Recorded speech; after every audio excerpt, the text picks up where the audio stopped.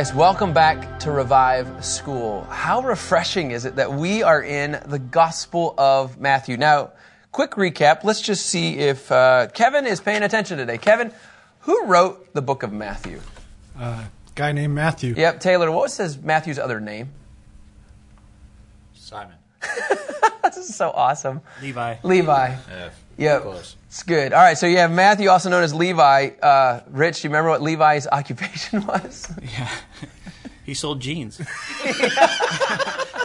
He was a tax collector. He was a tax collector. So this is his perspective. This is his background. So what he brings to the table, he's going to paint a picture. And I think this is kind of interesting because he's a tax collector. He's painting more of an authoritative picture of Jesus. Think about this. He's painting a picture of as a king. That's his mindset. When we get into Mark, you're going to have a different perspective from John Mark on Jesus being a servant. Or you're going to get into Luke as the Son of Man. Or you're going to get into John, the Son of God. But right now in the Gospel of Matthew, remember, we're going to emphasize Jesus being a king. Now, we're in Matthew 17. And as you get into Matthew 17, it's really one word as a definition for the whole chapter. And it's transfiguration. Now, transfiguration, we've asked our gentlemen to come up with some different definitions, okay? Now, Taylor, I'm going to take a deep breath here. When you hear transfiguration, what do you think of? Being transformed. That's like the polite version of Taylor. Being transformed. Rich, you want to add to this? It's a complete change of form or appearance into a more beautiful or spiritual state. Wow, you totally read that from somebody. Totally, it's right here. Okay, great. So, can I keep adding to this? It's a metamorphosis, okay? To transform or change in form. Jesus is going to do that with three of his best buddies. He's going to show up on a mountain, and he is going to literally change in front of their eyes, and they're going to walk through, why did he do this? Now, one of the reasons is that I think Stanley Toussaint, one of my favorite professors at Dallas Seminary, he had a definition. He just said it's the confirmation of the reality of a future kingdom. Okay? So what he's saying is I'm going to confirm the reality of a future kingdom. And what he does is, by showing the reality, he shows himself in the future. I know that sounds weird, but he shows himself about what he's going to be like after the process of the death, burial, and resurrection. So he's going to be changed and transformed right before their eyes. And why not do it with your three best friends? So it says, after 6 days, we're in Matthew 17, verse 1, it says, Jesus took, and I think this is so cool, Peter, James, and his brother John. Okay, so you got James and John, who are, what's another nickname for them, Kevin? Sons of Thunder. Sons of Thunder. You wonder sometimes, though, what happened to Andrew? He's a brother. He kind of got left out. It was always Simon, Peter, and Andrew, and then James and John. And I'd be like, hey, guys. And so what you have is you got his three best buddies. Now, I don't know why I want to do this, but you have this. Okay, this represents the three. Okay, then what do you have outside of the three? If you make a bigger circle. 12. The 12, right? So Jesus has his inner circle, then he has the 12 disciples, and then really he has the what, Kevin? 500. Oh my, plus. Kevin. He went to 500. I was going to say 72. Wouldn't that be 9, not 12? No, you just go with it. For crying out loud. This is going to be an interesting day, I can tell. All right, 70 or 72, right? And then, oh, Kevin, I can't believe you went to 500 already. Then you go to the 120. And then Kevin, where do you get the 500? He appeared the 500. The eyewitnesses, that's right. So I'm giving you the benefit of the doubt. So there is your 500. So Kevin, way to go. It's the classic centurion 100 or 144. Irrelevant at this time. So here's the deal. After 6 days, Peter, James, and John, three guys, the inner circle, were led up on a high mountain by themselves, right? Okay, so they're going up there with Jesus. In my mind, everything happens at a mountain with Jesus. Remember the beginning of the Sermon on the Mount? It's at a mountain, right? At the end of his life, right? With Matthew 28, what does he do? Takes him to a mountain. So anytime you're going to encounter the mountain, you have to expect, just like Moses, right? Moses has an encounter with the Lord on a mountain. Jesus is doing the same thing. Now the question is, where's this mountain? It's kind of one of those when you go to Israel, you go to different tour guides. Oh, it's over there. It's over here. For 500 shekels, I'll confirm for you it's here. And so that's the kind of mindset. So I'm going to give you 4 options. I just think the reason is because when you go to Israel, this is a hot topic. This is an ongoing conversation. Did the transfiguration take place? Rich and I already know. We've been there. We've got it figured out. Just kidding. Anyway, a couple options, okay? Just because we can do this, let's go a couple options. One of the options is Mount Tabor, okay? That's one of the options. Just so you know, you're going to have 4 options, okay? That's about 1,900 feet elevation, right? That's kind of the mindset. Most people would say, no. All right? Then you have Mount, and I'm going to say this wrong, Meron, not Moron, Mount Meron, okay? It's between Caesarea Philippi. Okay. Normally I wouldn't get into details about locations, but this is one of those, it's ongoing. So between Philippi and, do you guys remember Jesus' headquarters? Do you remember that location? Capernaum. Okay. Most would say though as well, no, but it is a conversation. It could be, okay? If I cross it out and I've offended you, relax. I'm not dogmatic on any of these, okay? Then you also have Mount, Rich, what's the one mountain that we couldn't find? Arbel. Mount Arbel, okay? That's on the west side of Galilee. I was utterly convinced I could find this, right? I was utterly convinced. How'd that work out, Rich? I think there was a guy who was doing some home remodeling. You went in and asked him how to get their directions, and we still couldn't find it. We still couldn't find it. So, I don't know. Just because we couldn't find it. Most would say, again, if you like these other views, I'm okay with that. But Mount Hermon. So usually the elevation is about 9,400 feet. It fits more accurately. And so when you think of the Transfiguration, I want you to think a little bit more of Mount Hermon. And who's he with? Kevin, how many people? 3. 3. Okay, we know that, and not 500. So these 3 are going to be hanging out here, and what they're going to encounter is the Transfiguration. Just as a quick reminder, how would we define Transfiguration again? I think this is important to understand. Rich, what do you got? What's your definition? The definition of Transfiguration is a complete change of form or appearance into a more beautiful or spiritual state. Okay, awesome. Go to verse 2. Now you'll see the transition. It says, He was transformed in front of them. Jesus literally, I don't know how else to describe this, something radically changed in front of Him, okay? So here's what I want to do. I'm going to give you 4 points from our famous Warren Wiersbe, right? Warren Wiersbe has why the Transfiguration, the things that it points to. So what I want us to understand is that you're going to see the glory, okay, of His person. Okay? The glory of His person. Jesus as a person, okay? So He was transformed, and look what happens. It says, His face shone like the sun. Even His clothes became as white as the light. How many times when we study the Gospels, whenever you encounter an angelic being or a being that has experienced the heavenly realm, whenever you encounter them, there's this brilliance, there's this radiance, and it's like, yeah, that's what I want. You know, this is a drastic statement, but I just think it's really cool because I have this much respect for Billy Graham. One of my mentors was the president of Taylor University at the time, Jay Kessler. And Jay Kessler used to interact with Billy Graham. And I was sitting down with Jay and I was asking him, hey, tell me about some of your experiences with Billy Graham. He said, the one thing that was always intriguing. And he said, I'm not making it exaggerating. He said, there was always a radiance and a glow about Billy. Like there was just something that it was like people were drawn to. And I'm not trying to make that comparison. I'm just saying when you've been in the presence of God, then there's something that people want. And there's a dramatic change in your appearance. You don't walk around with this depression. You don't walk around with this woe is me. And so what Jesus is beginning to show very simply is that there's the glory of His person. And in this, okay, as His clothes were white as light, watch what it says in verse 3, okay? Suddenly, we've got more people in the game. Okay, so now you got Peter, James, and John. And then we're going to add, you ready for this one, Kevin? This is going to really get you excited with your numbers. We're going to add 2 more. Oh, for a total of? 5. You have Moses and Elijah appeared to them. And he is talking. Jesus is talking to Moses and Elijah. Why the significance, guys, that Moses and Elijah appears? What would be the significance of Peter, James, and John seeing 2 guys from the Old Testament? How would you tie this in? Well, one, Moses laid out the law and was taking the people to the promised land. And then Elijah was supposed to come before the Messiah. And he would represent the prophets. Moses represents the law. Elijah represents the prophets. Remember, if you can, go to Matthew 5:17.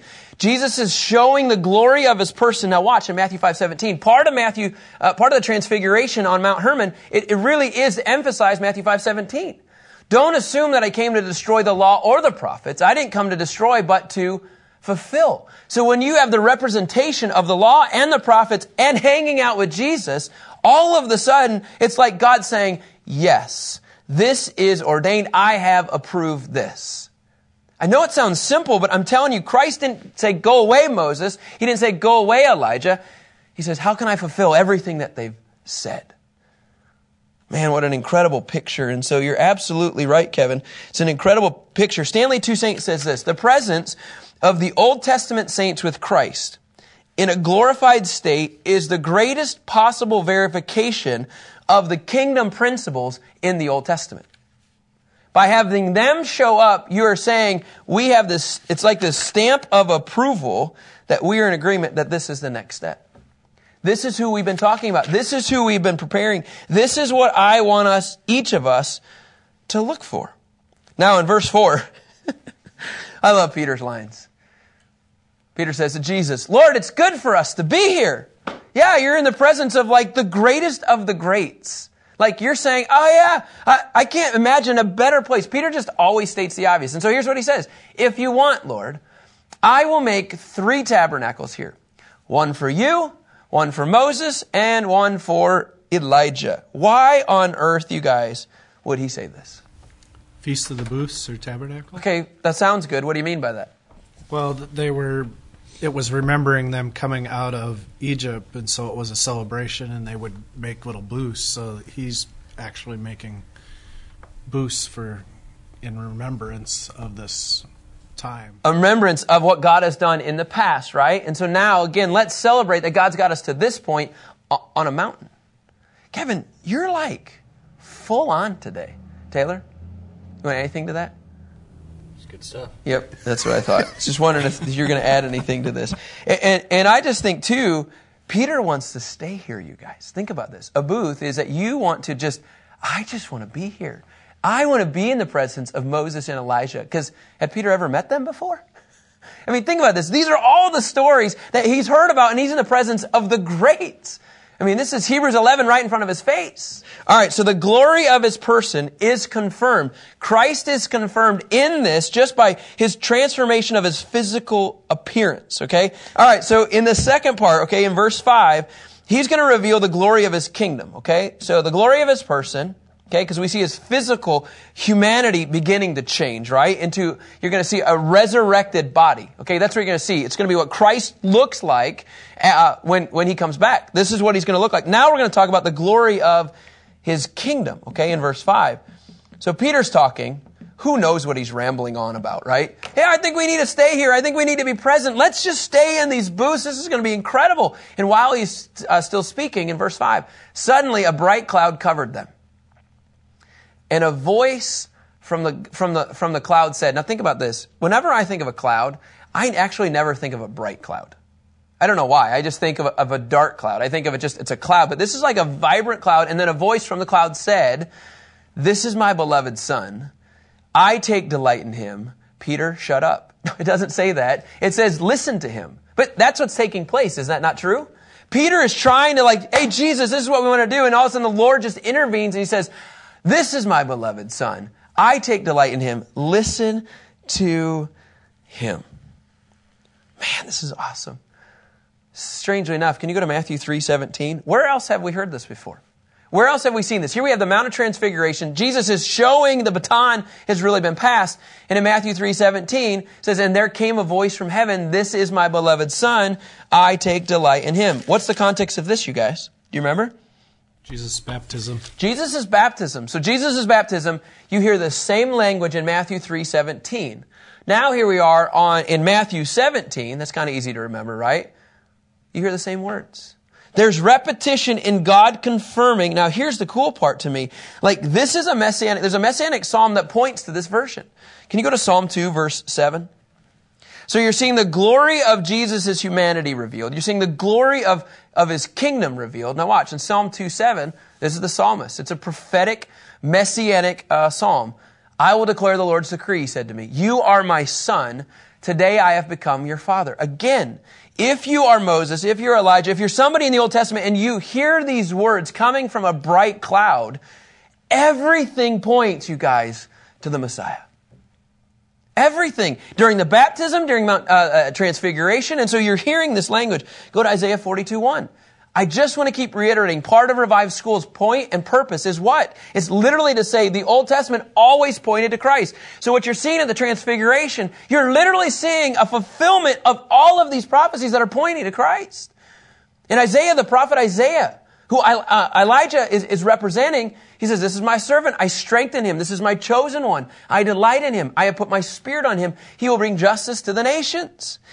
And so I cannot emphasize this meeting on the mountain is like the climax of the climax saying, I am the guy that you've been pointing to. This is me. And I'm going to establish a future kingdom. I'm establishing who I am and my future kingdom. And it's just kind of like, to me, like, I don't know. I can't even think of the time, but when you've ever experienced a prophetic word that somebody's given to you. I'm just going to tell you, like, there was a gentleman that gave me a prophetic word in the Midwest. And he spoke over in my life at a church. There were 600 of us. And he called me out in the second or third row. And he said, this is what I see in your life. Well, a year later, those things that he said, part of it I'm actually starting to experience. And there's this weird satisfaction that the Lord's hand is on you when you experience things that were shown to you earlier on.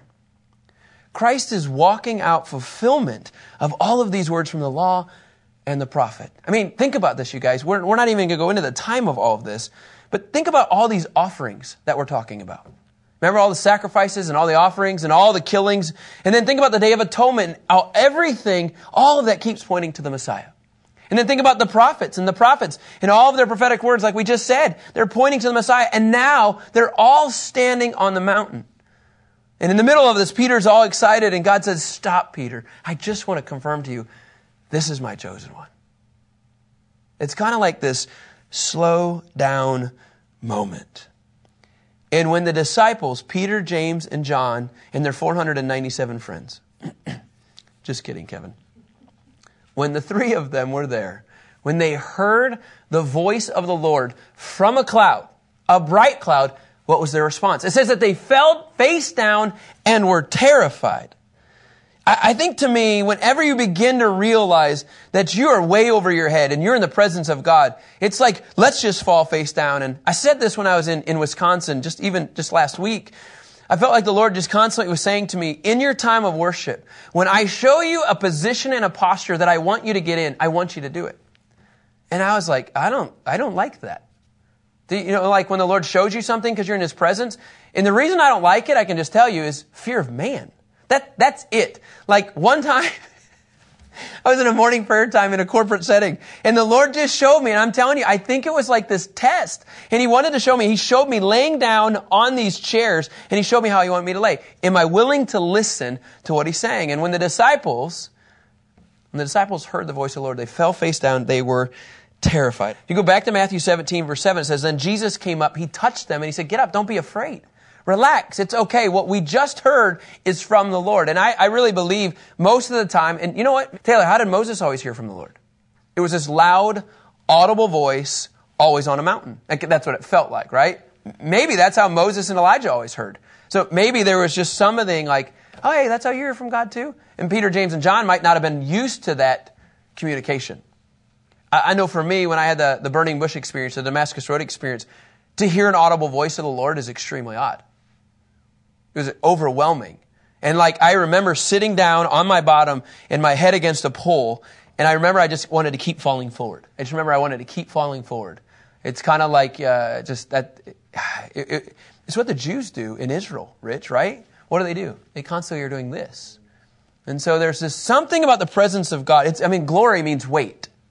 So when you sense the weight of God's glory, maybe they are falling down. He says, look, relax, don't be afraid. In verse 8, when they looked up and they saw no one except Him, Jesus alone. I'd be like, dang, I missed it. What happened? Moses and Elijah, gone. I'm sure that sound effect was there. And so it's just Jesus, Peter, James, and John. And then here's what you're going to see. And so He's establishing His kingdom, right? Isn't that what God's doing? He says, this is the guy that I've chosen. He's establishing His kingdom. But now watch what happens. Jesus begins to establish on the Mount of Transfiguration. Remember, as Wiersbe unfolds this, it's the glory of His cross. And I like this because in verse 9 it says, as they were coming down from the mountain. Wow, what was that? Oh, whoa. Did we just see Moses? Yeah, did you just see Elijah? Did you just hear the voice? Yeah, oh yeah, man, I fell down. And they're like, what on the world? Why are we going through this? And then Jesus said, don't tell anybody about the vision. Don't tell anybody about what just happened with the law and the prophets. Don't tell anybody. Why? Because prophecy needs to take place until the Son of Man is raised from the dead. I trust you. You're my inner circle. I don't want you to release anything, but I wanted you to understand what you saw until you see the Son of Man. There's that reference again. The Son of Man is raised from the dead. 5 times. Can you go to Matthew 8:4, Kevin? Please. Matthew 8:4, you see this thread. Jesus saying, 5 times he does this in the Gospel of Matthew, see that you don't tell anybody. See that you don't tell anybody. Kevin, if you go to Matthew 9:30, there's this thread of, don't tell anybody yet. Matthew 9:30 says this.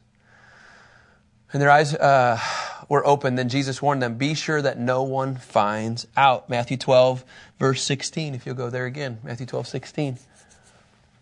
He warned them not to make him known. And then last one, Matthew 16:20. I'm doing this for a reason. Matthew 16:20. Everything was about God's timing. And he gave the disciples orders to tell no one that he was the Messiah. What God is going to reveal is that the glory of his cross needs to take place. And it's in God's timing, not in man's timing.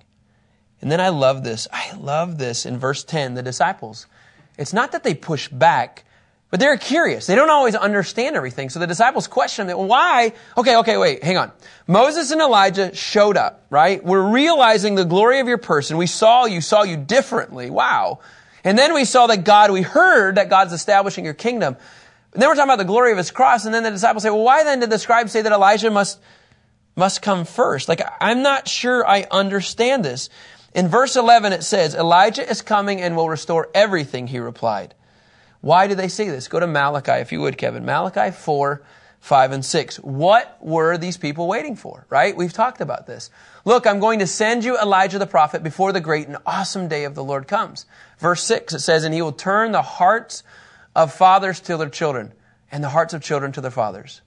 Otherwise, I will come and strike the land with a curse. Now, I just want to tell you this. In Revive School, look, I know we haven't seen Elijah yet. But I will tell you, there's nothing more rewarding when I hear fathers have a heart for their kids and the kids have a heart for their fathers. To me, it's an indicator of a true move of God. It's an indicator of the Spirit of God moving. And so their expectation was Elijah was going to come. But then we talked about this, you guys, with John the Baptist. What happened? You remember this? They rejected him. They rejected John the Baptist and his words. And since they rejected John the Baptist, they technically rejected the prophecy of Elijah coming at that time. So John the Baptist did not fulfill Elijah because the Jews said no, correct? So at that time then, they're still waiting for an Elijah to come. And so Jesus says Elijah is coming and will restore everything. That's in alignment with them saying they rejected John the Baptist earlier. Does that make sense? Because some people would say, is John the Baptist actually Elijah? Jesus says right here, he's coming to come to restore everything, which is to fulfill one of the prophetic words from the book of Malachi. So we use this verse, okay, to let you know that John the Baptist could have been Elijah, but because the Jews said no, Jesus said he's still coming. He's going to prepare the way for the Messiah. Everybody, does that make sense? It's kind of a lot back there. Rich, you're always good about letting me know if that doesn't make sense. I'm tracking. So I just think that's something that we really, really need to understand and emphasize. And I know because of time, we really could camp out a whole lot here. I mean, there's so many points under each one, person, the kingdom, and the cross.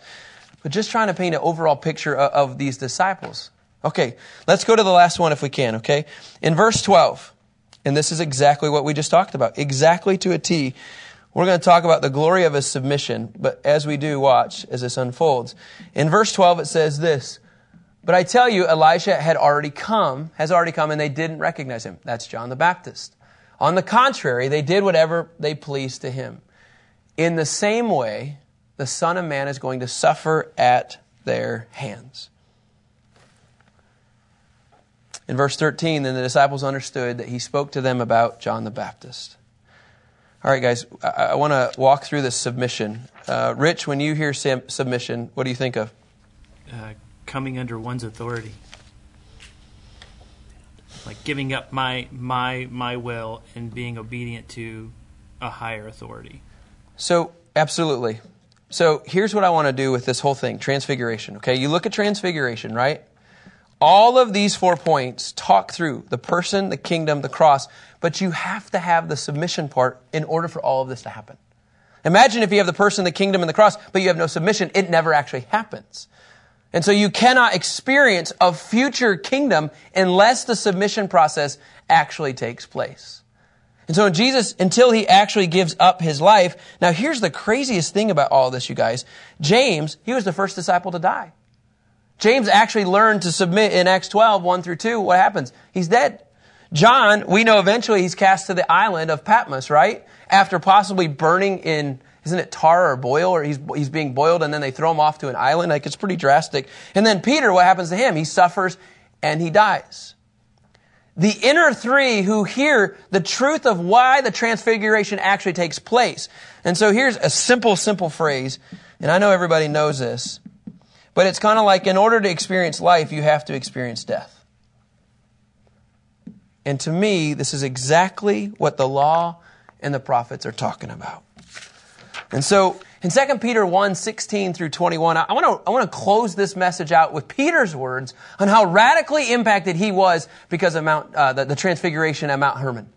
He says this, For we do not follow cleverly contrived myths when we made known to you the power and coming of our Lord Jesus Christ.